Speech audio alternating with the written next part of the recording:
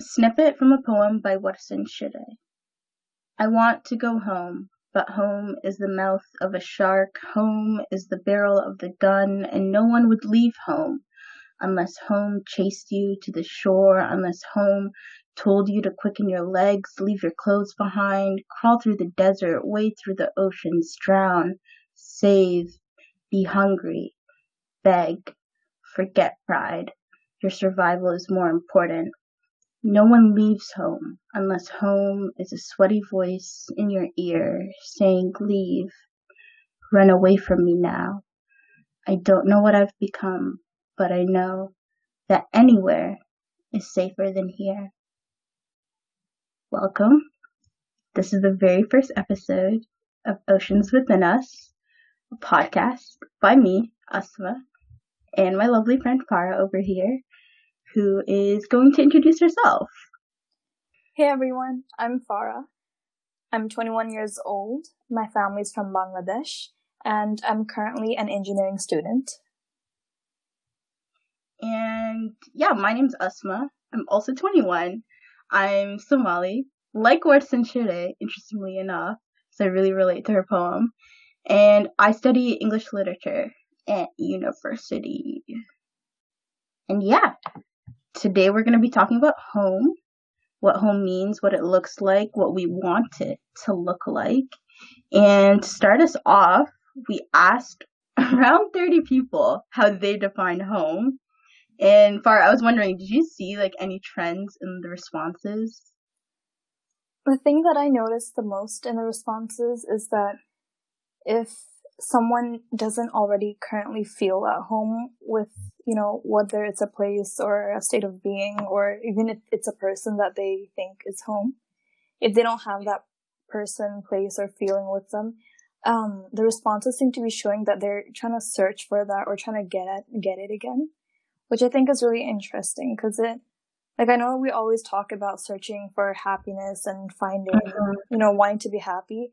But I think part of me wonders how much are we looking for happiness, or do we actually mean that we're kind of searching for home? So I mean, I think they can be one and the same, right? Because you find happiness in feeling at home, right? So they're not really mutually exclusive. And another thing I saw in how people directly defined home was that they thought about it in a physical space, in the physical sense, where it was when or where I'm with my community or my loved ones, and that was half of the responses. And then the other half was feeling safe, feeling comfortable. And then there was a minority of whom were being honest and saying that they didn't really feel like they were at home, which was good to see because sometimes we just assume that everyone does have that space where they feel at home, but that's not necessarily true. Yeah, I was surprised that a lot of the answers discussed the who and the what. Yes. And then some of them also talked about the when, in the past they felt like they were at home, whereas now exactly. And that's mind blowing. Exactly. I never thought about it like that because I think for me it's just I kind of thought of it whatever it is, whether it's a place or a person or a feeling, it's a constant thing. Okay. Yeah, okay. So I didn't ever think that there'd be a past and present for it. Right? Okay, so that was going to be the question I was going to ask you, because I was going to be well, how do you define home and what aspects do you use to build that definition? I think for me, since I move a lot as a since I was a kid, every 2 to 3 years, so it's never been a place. So it's always, I think the focus has always been people rather than a place. Well, I like that. Yeah, so I think it's, when I think of home, I think of, laughing faces, and I think of where someplace that I don't have to try, if that makes sense, where I can just let my armor down and just let my guard down and just be. So at what point is it the people, and at what point is it the feeling that the people bring you? Does that make sense? Kind of. But so what point is it the people, and at one point? Because when you said, oh, it's when I'm I think of the people when I think of home, Mm-hmm. and then you shifted into talking about well how they made you feel, right? And so it Mm-hmm. wasn't directly about the people themselves, but what they brought out in you. Right. Not to overanalyze. No, well, that's interesting though, because I think home, I think it is a definition of how it makes you feel, isn't it? Because even in the responses that we've seen, it's always, everyone just keeps bringing it back to themselves. Like, it's a safe place where you can kind of be selfish and think about yourself and what you want and need. But should home be selfish then? Because I sort of think of it as in, oh, it should be like this very equalized space where everyone has their part and their role in everything. I'm not gonna say delegated. But like it's a mutual communal community vibe where everyone's getting the support that they need, and so I don't know if I necessarily agree with the selfish part, but I do see what you mean by all the responses were being turned inwards because we were asking them about them and how they define it for themselves. So that makes sense. But yeah, has your definition shifted over the years? I think so. I think it's shifted actually from people to the feeling a little bit more. Okay. Like even if I'm completely by myself, if I'm reading a book or if I'm just thinking or whatever it is, if I feel that sense of, like, one of the responses said, any place that settles your soul. Like, whenever I get that feeling of my soul feeling settled, I think it feels like that. Okay, because I saw another response. We're going to be drawing a lot on those responses because they were very helpful. They're really good. And one of them was that home is me. And I really jived with that because I think if it's a feeling, you are the one producing that feeling when you're in an environment that's really speaking to you. So you're always carrying that energy within yourself. You just have to correctly, interact with the right substances, materials, emotions, all of that jazz. And so I thought about it. I was like, home is me. And then it's like, well, yeah, because you exist at this very specific intersection where it's like, ooh, this identity crossing this time, place, this geographical boundary crossing this place, and that's what produces you. That's what you know super intimately, and that's where you feel the most comfortable. That's where you feel the most understood. And I think home is about being and feeling understood and cared for. And I feel like usually there's a correlation between, spaces and people and any other thing that somehow is similar to an identity marker for you and the feeling of being at home. Like, the more there's crossover between, like, how you identify and, like, what you enjoy and, like, your background and things that are similar to that, the more likely you're gonna feel at home, if that makes any sense. That was a lot of jumbled talking over there. No, I think it makes sense, and it also brings back to your point, like the question you asked me earlier about whether, like, what point is it about the people or what the people are making you feel.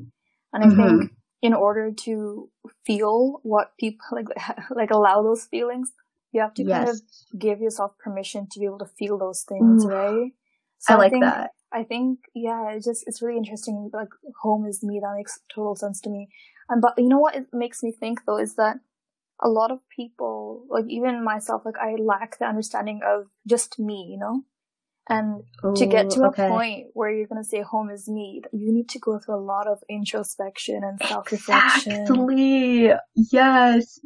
I think that's why it's, like, really critical that you really sit with yourself and, like, okay, well, who am I? It's a big question. It's a loaded question. Well, who are you? Like, really well and truly. And it's not, what am I interested in? It's not that. It's not even, what do I like? It's what fundamentally shapes who I am and the lens in which I experience the world. Like, what builds that?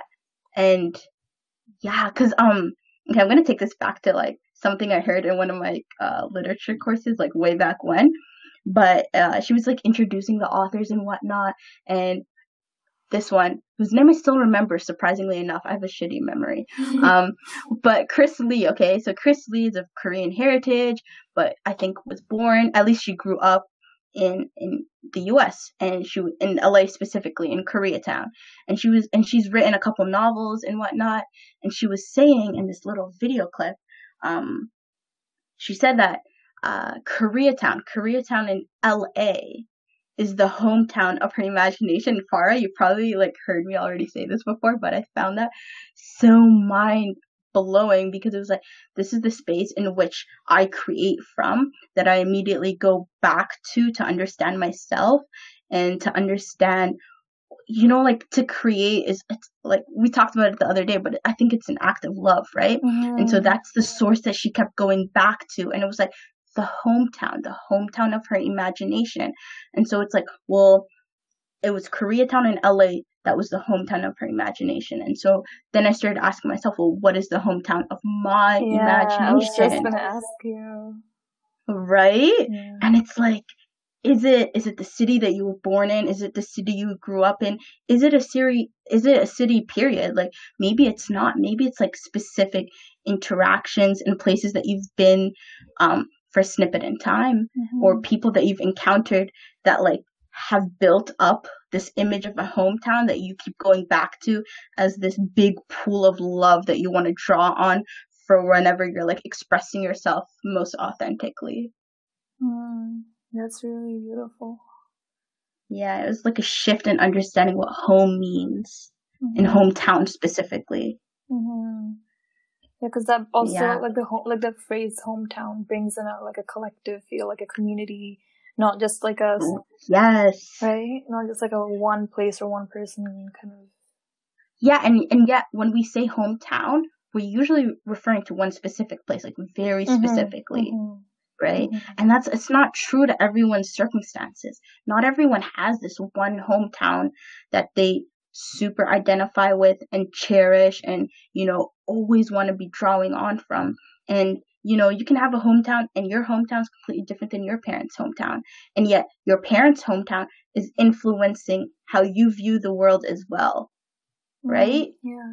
So there's so many like factors going on to build this like foundational basis of what you understand as home and like your place in the world.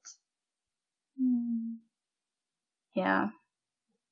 It's interesting to think about. No, it really is, because it goes back, it just ties back to the identity thing as well. Like, what are you saying? Where do you see yourself?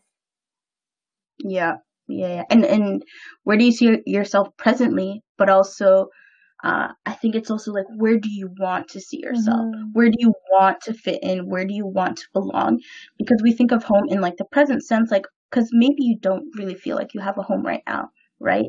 And so it's like, okay, I don't have this right now, but what would home look like to me under the most ideal circumstances? So thinking about home means that you're also narrating and figuring out what it is in the present, also maybe what it was in the past, and what it's going to be like in the future. So it's like molding so many different relationships all at once. So that's why it's so hard to describe and figure out. It's literally the most like amorphous concept I know at this present time. It's just weird. It's so many different things. That's why what home is to me is not what it is to you, because we're all so unique and individualized. There's no concrete answer. Yeah. So do you want to talk about what you define as home then? Sure. Okay. I don't want to go on forever because it's literally like an essay response. I'm not even kidding, because I've sat here and I've thought about it, and it's like, okay, I would need a novel in order to explain, but I will try to do my best. So what I think of as home, I gotta take it back to the basics. I gotta go to the who, what, when, why, how, where, all of it, in order to dissect it properly. Back to school, kids. Exactly. I think each of those like questions or parts influence how you shape and understand it. So the who is like, well, who do you feel most comfortable around? who do you aspire to be, who have been the people in like your past, and so on. And like usually like if I really want to get all deep about it, I would work my way through the questions. Right now, I think home is a meshing of like my present circumstances, which is living in the Lower Mainland, living in Vancouver, BC, because that's a fundamental part of like how I grew up. So it's that. It's also being Somali, but I am not Somali the way other people are Somali. Not always, right? Like we all have like our unique relationship to like ethnicity and also race. So being the daughter of Somali refugees, I think that also shapes my understanding of home, because that means I'm part of the diaspora. And so we could talk about being part of the diaspora and being children of immigrants all day, every day. But I think being part of the diaspora is having that distance. So home is a very like weird concept, because you're removed from like your parents' homeland, so you will never have that connection to like your like the place your parents were born and raised and where your ancestors have lived for generations. You're removed from that. So there's already like you're born with this big gaping wound in how you understand home. So I think that's fundamentally shaped how I think about home, and why I have to think about it perhaps more consciously than people who were born and raised and grew up and have lived all their lives in the same location. Because I'm sitting here and I'm like, whoa, I am here in BC, and for literally since humankind has existed, every single one of my ancestors lived in the Horn of Africa. That is a continent and an ocean away. So that means my home is different. I got to think about my relationships to ancestry. I have to think about it consciously, and geography and culture and language and family and all of those things. It has to be deliberate. So that informs that. That's one aspect that informs how I think about home. There's also the part about religion. I think I also went to an Islamic school. So there was those 8 years. And so that's a fundamental part of my upbringing. So it's like you hear about all these stories about the Sahaba this, the prophets this, blah, blah, blah. Those stories, the way that they're told to you, shape the way you understand the world, because you're taught to want to live up to those ideals in the ways that they interacted with the world in order to be your best self, right? And so, and I think I'm not gonna say for most Muslims a lot or whatever, but I don't think I'm super special. So I'm gonna say for some other Muslims as well. I think that we exist at some level with this like double consciousness, because we're here in the present 2020 yada yada, but we're also sometimes seeing the world through this lens of like 7th century Saudi Arabia and like those times, you know. And not only just that, every other time and place that we've heard Islamic stories about, that's sort of influencing what we're seeing. Like, you know, like Muslims are like, you know, I feel like a stranger in this place in the West, blah, blah, blah. Sometimes I wish I was in a Muslim majority place. So I would say like maybe that whole time period, the whole like Sahaba, blah, blah, blah thing. But also at some level, we think that we would be super comfortable being in a Muslim majority area. Because we would be like, oh, other people like me in this respect. Which I think is like a pretty valid like yearning to have if you've never had that, and I've never had that. So on some level, I'm like, that'd be super cool. I know it comes with its own challenges and frustrations, but I'm like, that would I'm assuming I would feel at home in some regard if I was there. The same way that I probably would feel more at home in some aspects if I was back in Somalia than I do here at present, where, you know, it's a minority within a minority within a minority. That's a draining experience. So I think part of home is like, where would you feel comfortable? Where are other people like you? Where do you already have ties to in some respects? So I think those are probably some of the fundamental things that shape how I understand home presently. and I'm just accepting at this point, it's a very liminal space for me. It's not concrete. It's not, oh, the house I live in blah, blah, blah street. It's really like, okay, all of these different parts of me or parts of my past, not even necessarily my own physical lived past, but like, people I have connected to, people whose writing I have connected to, my own ancestors, their past as well. Those are the geographies and cultures and languages. I didn't really talk about language, but languages too that are shifting and connecting in ways that make a unique intersection, and that is where I live, and that's where my understanding of home lives absolutely. So yeah, I hope that answers that in a way that makes sense. Yeah, it does. And I think the one thing that I kind of touched on that I kind of took away is also home kind of shifts or affects the lens with which you see the world. Yeah. Like the way you talk about it, I was like, that seems really interesting. Because I never saw it that way, I guess. In terms of like, it changes how you see things. That would make sense, right? And I also think someone who is at home, like presently feels like they are at home in some way, will interact with the world in a different way than someone who feels super disconnected from the world around them and is feeling sort of hopeless and like not at home. They're going to see the same situation in totally different ways, understandably. Because when you're at home, you have a sense of stability and security, and you're going to be, I think, more empathetic, and I'm not going to say rational, but maybe more rational versus someone who's coming from a place of insecurity, honestly, at that point. Because you're like one person in what? How many people do we have in the earth? Like 8 billion or something at this point? Yeah, I think so. I don't know. Right? And you feel completely unconnected and unmoored because you're like, all these other people are finding the spaces in which they belong in, and yet I am here all alone. I think it's going to give some cynicism or pessimist view on things. It kind of reminds me of like, Maslow's hierarchy of needs. It's like the basic, like the first 3 levels, they're just like, basic needs like food, water, shelter kind of thing. Then security and comfort. And then like the top is, I think, I don't remember off the top of my head, but self-actualization and respect. Self-discovery or something like that. Yeah, something like that. And it just kind of, so it just made me think about that as well. Yeah.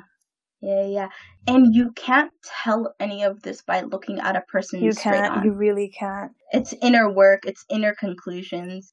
Well, and I kind of want to take it back to the immigrant experience thing, because I don't know about you, but for me, when I think about like Bangladesh, and when I think about it, it's like I miss it. I want to go back, and I wish I could lead a life there. And it's not like people aren't leading lives there, but then a part of me also, it's bittersweet because I know the political aspects of it and the economics, and it's just like I want to be there, but I also know that I probably like it's not okay for me to be there. Like it's literally straight up like the poem we just started with. It's like I want to go home, but I can't because home is the mouth of a shark, and the shark can be metaphorical. Yeah, and it's like, but you still. Like, how can you not help but love the ocean that the shark is in, like... Oh, stop! It's just... Can you repeat that? One more time, say that. Like, how can you not love the oceans that hold the shark? Or like... You do, because you too are water, right? You're not separate from the ocean. Yeah, and it's a constant turmoil, you go between... Every time something, like, really horrible happens... in Bangladesh, whatever, I go between like love and hate, like I hate that it happened, but then I also can't just turn my back on my country, and it's like a constant, just like the waves, they kind of go and they get pulled back over and over. It's so weird. You can't live with it because of the circumstances that you are in, but you cannot live without it either. Yeah. I feel you on that. I feel you heavy. And it also kind of reminds me of, when the Prophet ﷺ and the people in Makkah, they immigrated to Medina. Like, it's not that far, but the hijrah, yeah. but like I think like the part that like I remember reading somewhere that the part that really hurt him is just leaving Khadija's grave behind and all the other people's like graves behind that he really loved. Yeah. Right? And it's just like they're not there anymore, but like it's their grave, so it's not like it's they're not there, but then they're like their memories are there. It's I'm literally just gonna quote like this blog post we were reading the other day, but it's like, whose funerals have you never truly left or something? I'm mumbling the actual phrasing. It was much more poetic, but it's like there are some funerals who you never leave, and there are some funerals that you're forever attending. And I feel that way in relation to a lot of places and spaces. It's like you are witnessing decay and death and all of that, but you are, in some ways, you're committing to staying. You're like, I'll see this through, I'm here for the long haul. Like, me and you are one. You die, I die kind of situation. Yeah. And maybe it's like if you do leave it you just kind of give up or just forgetting. Why do you think we don't leave? I mean, I think to leave would mean that part of you dies, like literally straight up like Harry Potter, Voldemort kind of shit. But I think that's what it is. I think we put parts of ourselves in places and people and even objects, because some people are hella materialists. And so leaving those things behind mean that the part of you that existed in relation to that thing or that person is also going as well. Yeah, you take the memories, but that fundamental, that primitive, that immediate experience is getting left behind in some way. And so we don't like to leave things behind. Like growth is uncomfortable. Transformation is uncomfortable. And sometimes that's what you gotta do. And also, who's that guy? Who's the guy who sang Take Me to Church? Who's that dude? Avicii? Is that Avicii or no, we're gonna show how much we don't know anything. I live in a culture. Hosier or something? Yeah, I think I'm pronouncing it wrong, but whatever. We live. Anyway, so one of his other songs has this, like, it sort of talks about how home is like that space from which you can change, where you're forced to reckon with things and that you undergo that transformation. And so I think I'm going to take it back to what we were saying earlier, but if you're coming from that place of stability and security of having a home place somewhere, somehow, some why, you will be able to change and grow because you can, at the end of the day, you have a place to return to. You have that sense of belonging. Right? Yeah. Do you think, I don't know if this is related to home, but do you think, like, we know that there's intergenerational trauma and things like absolutely. that. But do you think there's intergenerational memory, like, in some way? Well, the trauma is memory, is it not? Yeah, but I think it's, like, I think the reason I'm using memory is, like, to be inclusive of, like, the positive things, I guess. Yeah. So to be the opposite, okay, what would be the opposite of trauma? I want to say joy. I don't know if that directly correlates to the opposite. But intergenerational joy and happiness and, like, goodness in the memory? Maybe, yeah. I mean, I was listening to a podcast today and they're talking about intergenerational wisdom, so it kind of made me think about whether there's that too. Like, that's why maybe if it's like, if you've never gone back to your, like, where your parents are from and you go back when you're 30, but then you just feel like you belong, you know what I mean? It's like almost muscle memory maybe in your body. Oh, I like that. Yeah, that's what I'm wondering, because, physically you haven't been there, but you just have your ancestors' blood and all the experiences within you, right? And then, so maybe it's just a matter of being in that air and that atmosphere that would trigger all those responses. That makes sense? Yeah. That makes sense. If I'm being very honest, I don't know if I believe in that, but only because I have not experienced it. I think there are some things you sort of have to experience to believe. The trauma I have seen, the trauma I know, but like that wisdom or that kind of like immediate relationship to the surroundings and whatnot that's passed down, I've never experienced that, so I don't know if I fully believe it. but I want to. I want to believe in that because who wouldn't, you know? It makes Mm-hmm. everything feel whole. Mm-hmm. And that connection to like land too, right? Exactly. And I think that's why I think it's important to have relationship to the land that you're presently on, Mm-hmm. but also the land from which you originated, if you Yeah. can, if you Yeah. know, If it's if safe you have for you too access. as well, yeah. Yeah. And I was just gonna say sometimes throw safety to the wind, but no, we are not gonna advocate for that. But you try what you can with the access to the resources that you got, you know? Yeah. You do your best. I mean, sometimes it doesn't have, you don't have to physically go there. Sometimes it can just be the food you eat or, you know, the Yeah. stories you're told and, like, I don't Ooh, know. ooh. Yeah. Do you think you can be at home in a language? Because this relates to the whole food culture thing. I think so, yeah. Because, I mean, going back to, like, again, Bangladesh, again, like, our whole history, I think we're the only country in the world to have fought for our language and have won for our language Okay. rights, right? And so, for growing up, fundamentally, language was such an important thing. Like, my dad was like, no English in the house. Like, he wouldn't talk to us if we spoke in English. Like, he would reply in Bangla, he'd force us to, you know, talk in Bangla because language is so integral to everything, like culturally, Yeah. and I guess Like yeah, national identity at that point. yeah, because also it becomes, I don't know, I feel like it also becomes like you have to pay your respects in a way, you know, because people lost blood for your like for my language, Mm-hmm. and it just feels a bit, I don't know, feels like I'm a traitor if I don't use it, if I Yeah. don't know it, just, you know, it's like I feel like it's the only part of me that I'm holding on to at this point. Yeah. Like I Yeah. can, Yeah. No. Finish. Go on. no, I was just gonna say, like, you know, my food can shift, you know, like if I don't learn how to cook the food or whatever, the recipes, you know, might pass away with my mom or whoever cooks, right? And but then with language, I feel like it shifts, but it doesn't, like, it's still, like, there are fundamental elements of it that will still stay with me that I'll pass down to, you know, my children or whatever. Yeah. If you know it. Yeah, Only yeah, if you know it, yeah, though. If true. you don't, then it's about to die with you too. Unless Mm-hmm. your kids go out and do the legwork themselves in order to learn and connect with it. Mm-hmm. But if they don't see that you've done the legwork, then how do you think they'll be motivated to do it themselves?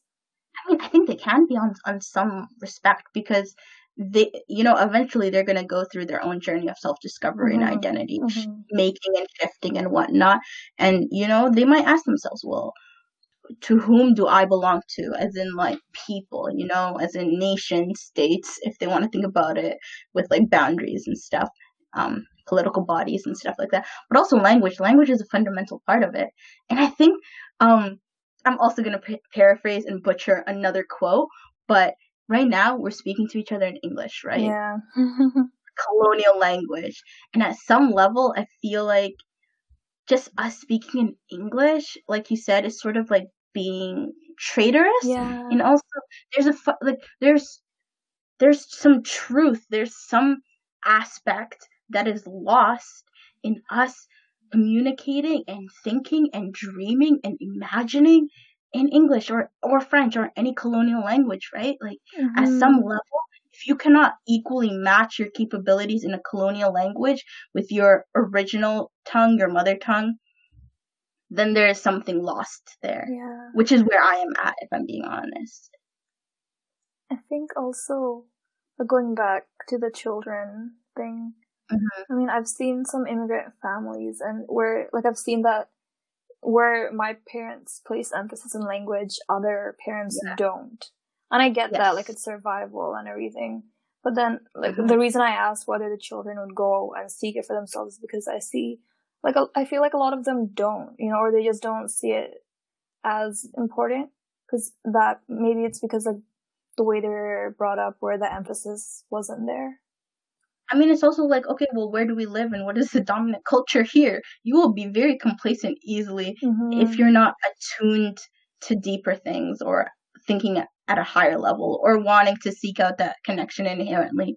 Because you will not only survive, you will find ways to thrive if all you know is English. in this part of the world and many other parts of the world. So there's no like immediate need in order to connect with any other language. You know, you're safe, you got it good, you're privileged, right?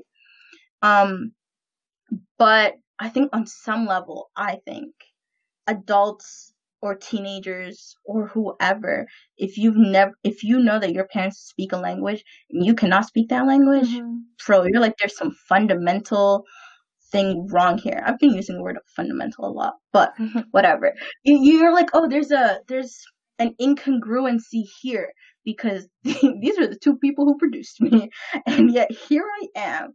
And language is fundamental to how we understand ourselves and how we interface with the world in media and everything else, right? And so I think, you know, you can get away with never thinking about language at a deeper level and never assessing things. That's, you know, that's your prerogative. But also, if you're going to start thinking about what language and words and books and history mean, you're going to have to confront that question eventually. And how you deal with that, that's up to you. But I think, I'm just going to say, if you're part of like first generation or something like that, I think on some level it's your responsibility to confront that, to at least think about it deeply, right? Because like, this is all within one generation, bro. One generation, right, and look at us. It's depressing.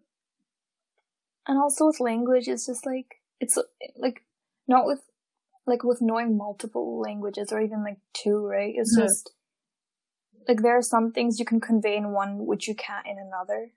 So even like creativity-wise or even self-expression, like it's just a lot easier because you have a lot more tools at your disposal in how you want to express yourself and how you identify with yourself, right? Yeah, and the way a language is constructed and the words, like the vocabulary, tells you about the people and the culture, right? Because my dad told me the other day, he's like, you know what, Small got like 50 words for camel. And I'm like, that tells you camels are hella important to Somalis. And there's the facts to back it. They got the most camels in the whole world, blah, blah, blah, domesticated camels, all of that, right? Use it for transportation, milk, all of that jazz, right? So that tells you something. I'm sure if you go look at any other place where there's like some like nature. I think the Inuit. Yeah, that's not what I was gonna think about. They have like different, like, I think, yeah, they have couple, maybe 50 or like I don't know, like a lot of words for just snow and the different types of snow. Right? Yeah. And so having that in your arsenal will make you understand the nuances of snow or camels or whatever it may be on a much deeper level than someone who speaks English or any other language, right? You're already thinking in different ways. There are new pathways opened up to you. And speaking in English or these colonial languages is blocking avenues for those kind of connections that are your birthright, right? Do you think with English, like a lot of people say that, like, you know, they actually use the fact that we all speak English as, you know, quote unquote, one of like the positive aspects of colonialism because I remember hearing that. Yeah, because it's like, okay, now I can talk to you and you can talk to me. So it just kind of. Okay, my rebuttal to that, I don't know if that's even necessary, but this is getting heated. Okay, it's like, you about to thank the colonizers for this? Who knows what our present or futures would have been like if our histories were not interrupted. I was about to say fundamentally again, my bad. We're not interrupted and disrupted and violated in horrific ways by these white people, right? Who knows? We could have been communicating in other ways that are unimaginable to us. Yeah. So I'm not gonna be thankful for that. You know, I would rather take a world in which we were not ravaged by European colonialism. I think that's what we're going to be talking about mainly today. There's a lot of different forms of colonialism and all of that going on, but we'll be specific here. So if that hadn't happened, I'd rather have that world that wasn't touched in that way. I would rather have that world, even if it meant I only knew how to talk to people in my immediate part of the world and surrounding countries and all of that, because it it's beautiful that way too. It's not primitive or savage or Mm-hmm. any of these or barbaric or whatever. I'd say that's the natural state of things. What we Yeah. currently have, this is due to globalization and European colonialism. That shit not natural. And then, it's not like we haven't functioned beforehand or like gotten around Yo, we like were what up, trading, yeah, like the bruh. Silk Road and Countries everything, were right? It's like, trading. Study. I'm gonna use Somalia as a case study okay. because that's what I know to an extent. Yo, Somalis out here trading with the Arabs, out here trading with the Indians too. You know why? We had boats. People knew how to communicate. They found other ways. You can learn other people's languages. Mm-hmm. Obviously, you can learn. Who knows, use sign language. You can do a lot of things. Some things are also, I think, in most human cultures, right? Stuff like trading, bartering, stuff like that. You will find ways. They have found ways for literally millennia. We did not need the white Europeans in order to connect. We were already connecting. Yeah. Right? So I remember hearing that at some event on campus like last year, and I was like, excuse me, what did you just say? What? Yeah, I think people say that because they think that, okay, having the emphasis on one language connects us, but then I think they fail to realize that multiple languages can also connect us, like. And that's beautiful. Yeah, and it's just like, even how it sounds like musical to your ears. Your brain finds it interesting. Yeah. I'm sorry, this is a stunted, violent language. I'm not really thankful I know it. It's a little bit strange when I'm very conscious of it and I'm hyper aware. I'm like, damn, what am I speaking right now? Why do I know this?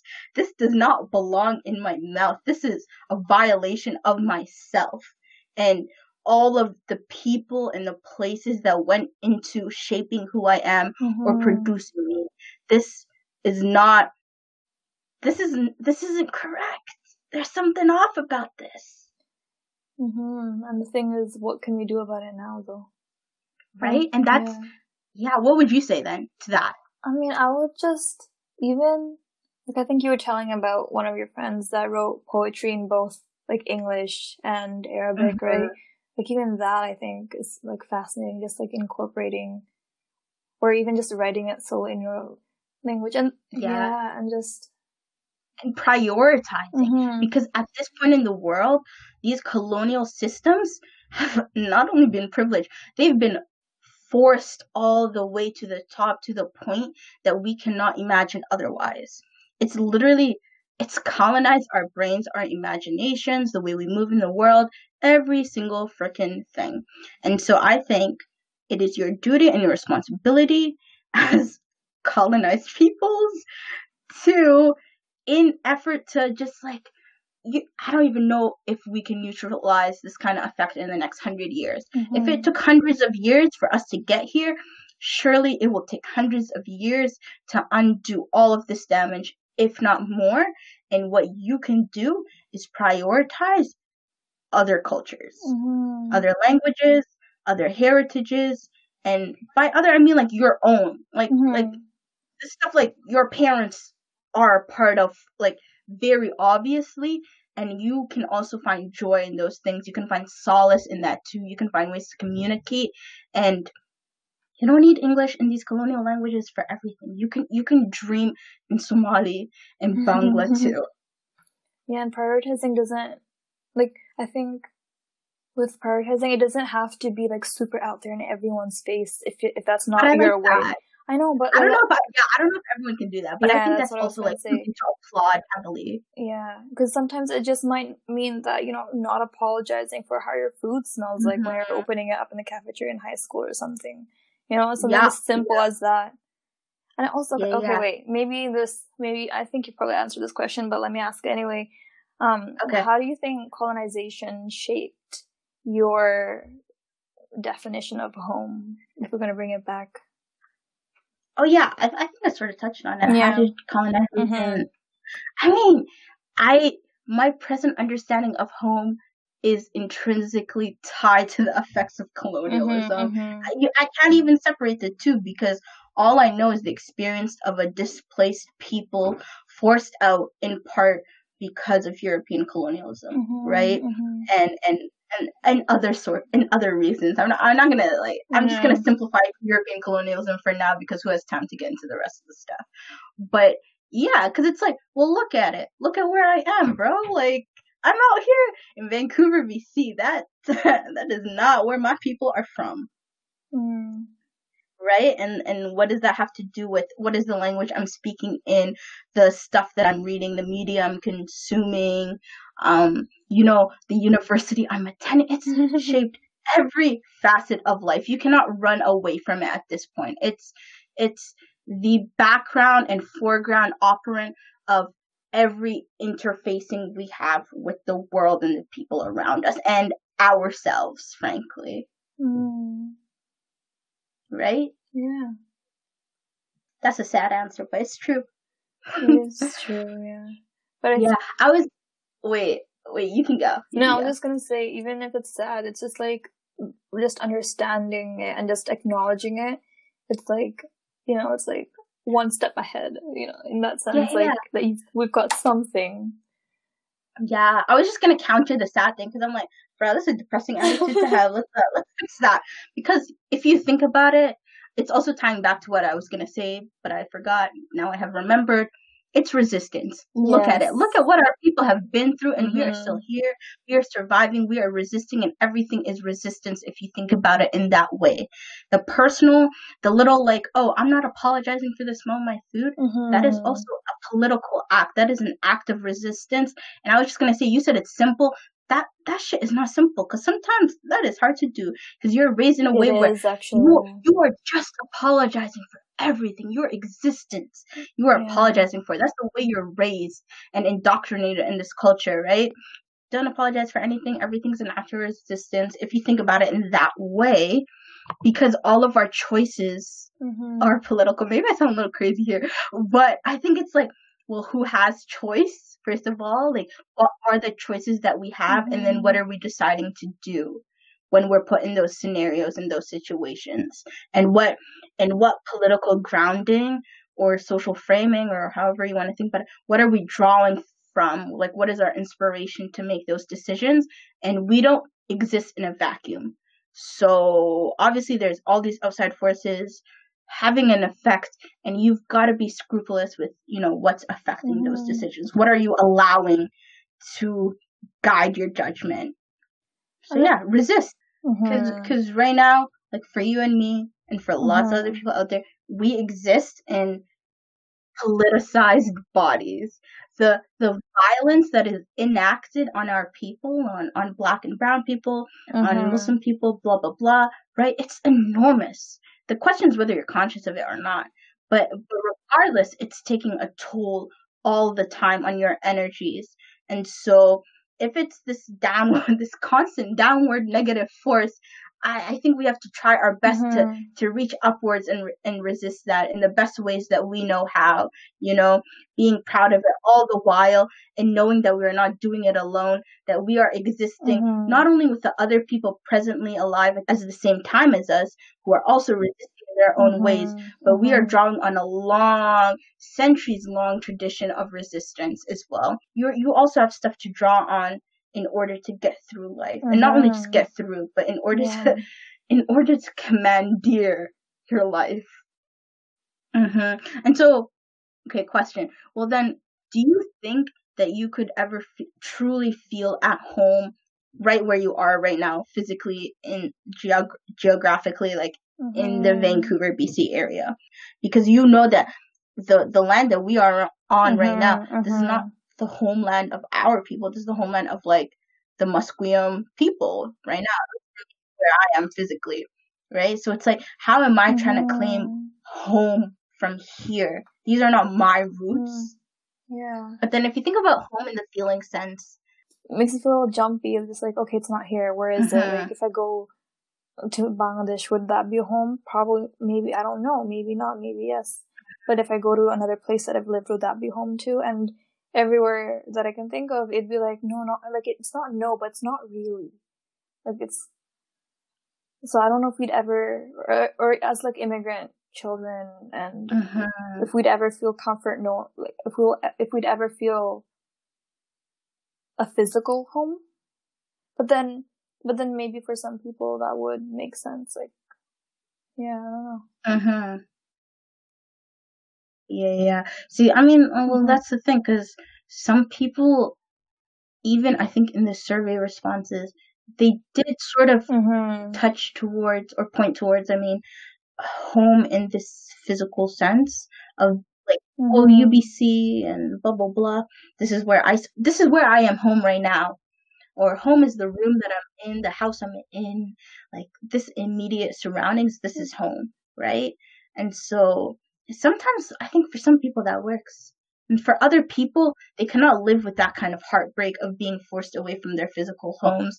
And so we seek understanding home in a different plane of in a different plane of thinking period, because then you have more control. You have more control. You can shift it a little bit more to fit where you presently are at. Little glimpses of it, if at all, right? And then they had a whole life there, whole lives there. And they still presently see those places as home. So I would say they have a more concrete understanding of home than we do. That's what I would hazard. That would be my guess. Because you can hear it in the way that they talk about it. It's present. It's unchanged. It is right there with them because it exists in their lived bodies because they experienced it. It's in their memories. It's in their aspirations. And for us, it's just hazy.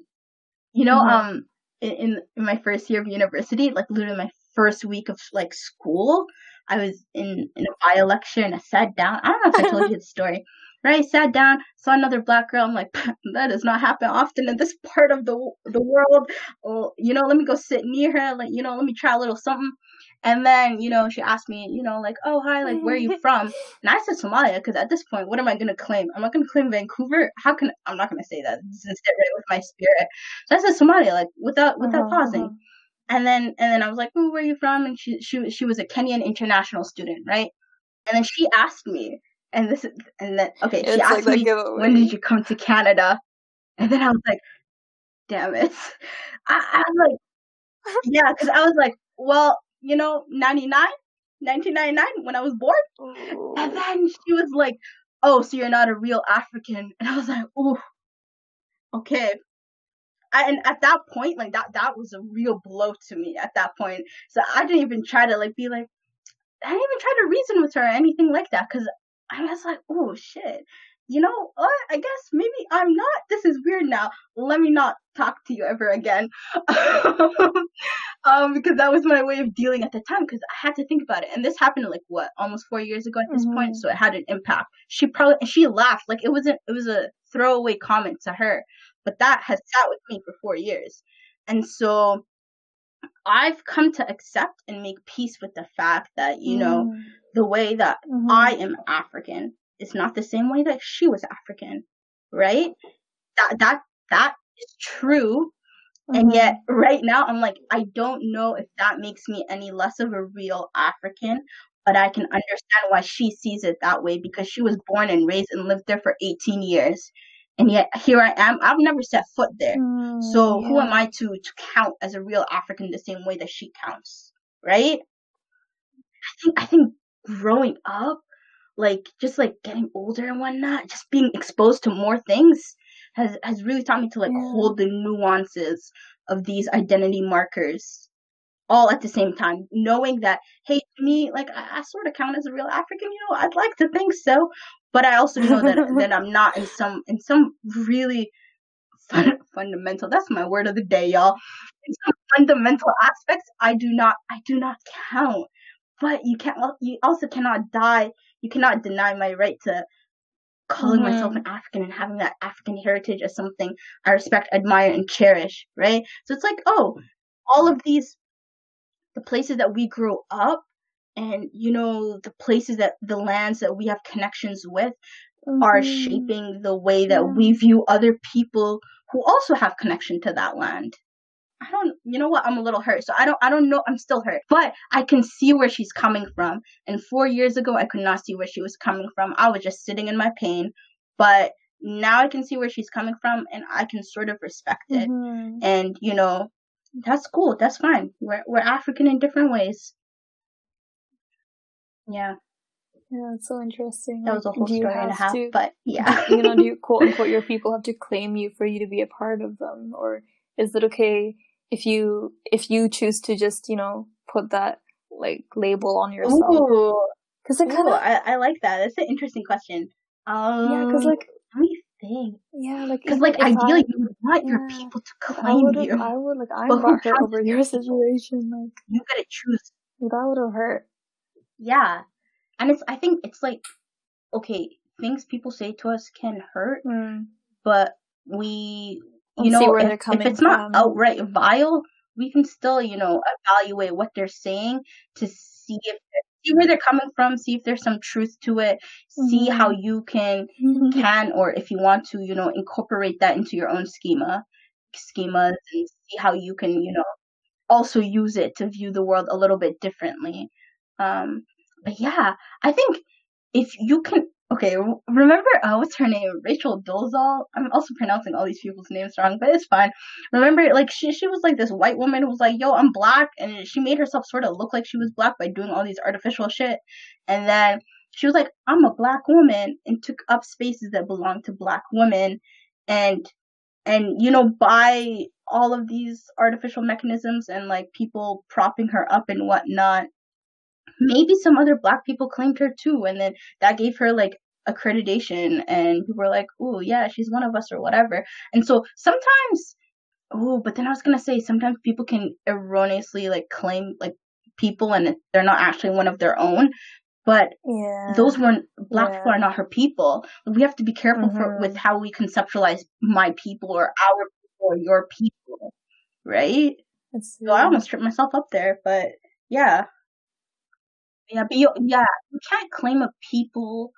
You can't claim a certain group of people are your people without having some legitimate proof, without some kind of legit something to back you up. You can't just one day you sprout out and you're like out of the earth and you're like, I belong to this people. That's strange. That's weird. Like there has to be something linking you, something linking you in a concrete way. Because that's how you connect with people. If there isn't any tie, I find it hard to be like, I belong with these people. I don't know, say, I'm trying to think of an example. Let's say you go against, let's just say, let's make our people our little family unit so it's easier. Say you go against your family's values or what they expect of you, right? And then now your parents don't want to identify with you, and now they kind of push you out of the circle. So then now quote unquote your people don't really want you or don't want to claim you as their own. So it just kind of made me think about like all the nuances that we have with like claiming something or not claiming something, and like who holds that power, and understanding. Exactly, and understanding and accepting that relationship with your people can shift. That and perhaps that doesn't make them any less of your people, but also if your understanding of these are my people is based on values, and their values shift or your values shift and they are no longer aligned, well then they are no longer your people, and that is also fine, right? Because you could think about my people in a very strict sense of like we got like similar genes and and blood, and like we come from the same part of the world, but you can also make your understanding of my people more complicated, because there are other Somali people out there. They are not my people. I'm sorry. We can have the same ethnicity, but I do not count you as my people. There's some Muslims out there. I'm like, I do not know you. I do not know you. Don't even look at worlds apart at this point. That it would be like, oh, okay, we have some things in common. Yeah, sure, that's cool. That doesn't mean that when I'm thinking of my people, that you are part of it. Narrow, it's individualized to fit me and the things I believe in and the things I like and where I'm from. And if there's fundamental incongruencies, you are pushed out of that circle of counting as my people. That's how I operate. I don't know if that's being very like small-minded, but at this point in time, that maybe it's a survival strategy, but that is how it works, because I don't have to count all these people that have shared something with me as my people. Too much. That's weird. And at some point, I'm gonna make a hypocrite out of myself, right? Because there's gonna be me saying blah blah blah, and then someone out there who I count as my people is saying the exact opposite, and I'm like, well, what? What? What are you doing, bro? That's not part of the agenda. So yeah, I can't handle another invasion. I really cannot at this point. My people have lived through enough. My people, in the sense, I'm thinking of my people. They're they were all invaded at some point, most likely, right? So I'm like, I'm tired of being colonized.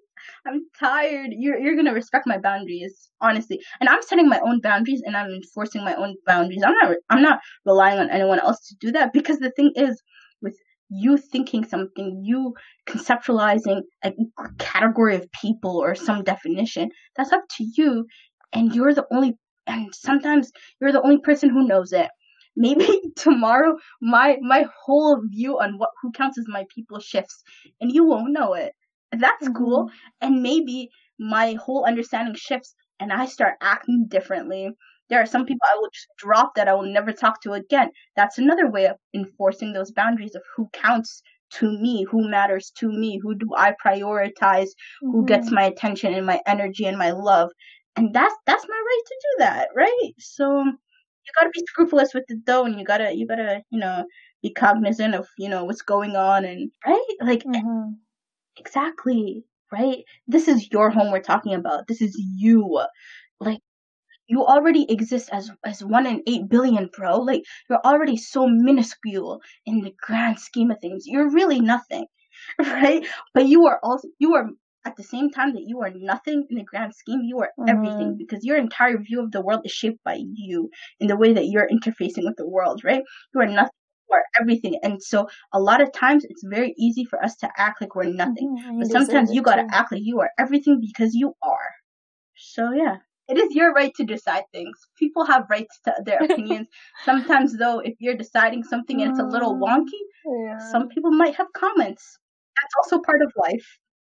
We should start wrapping up. Yeah, so I guess one of the main takeaways from our thing was just about claiming home as a space for who you are and to ensure your survival and your growth and actualization, and just so that you can survive without guilt, with the freedom that you deserve. Yeah, and I would say what I'm noticing is that, well, home is whatever you make it out to be, right? And so maybe you feel like you don't have a home right now because you're thinking of home in a very physical, maybe limited way. But if you think of home as you, and I'll put this in my Instagram story, so let me quote myself. But if you think of home as the abundance that is you, that makes up who you are and what you bring to the world and all the spaces that you're navigating, if you think of home as you, you will never be without a home, because you are taking it with you wherever you go. Bring that sense of safety and serenity that you're looking for. You already carry that within yourself. Sometimes you just gotta tap into it in a conscious manner, or position yourself, if you can, into those people or those spaces that are gonna bring that out the most in you. Prioritize yourself. Right? Think about yourself, prioritize yourself, and really just cherish all these moments that you have with yourself. At this point, I'm just doing a very poor paraphrasing of what you just said, so I'm gonna just stop right now. If I can, I would say, if you've made it this far, well, thank you. Also, I apologize for some of the stuff that you had to hear. Send us your feedback. Leave us voice notes, DMs, whatever you want to do. Let us know what you thought. I want to know how you think of as home, how you relate to homeland, if you see it as a feeling, a physical location, and how you prioritize yourself in this very violent, very brutal world. All right. And so, this is Won't You Celebrate With Me by Lucille Clifton. Won't you celebrate with me what I've shaped into a kind of life I had no model, born in Babylon, both non-white and woman, What did I see to be except myself? I made it up, here on this bridge between starshine and clay, my one hand holding tight my other hand. Come, celebrate with me that every day something has tried to kill me and has failed.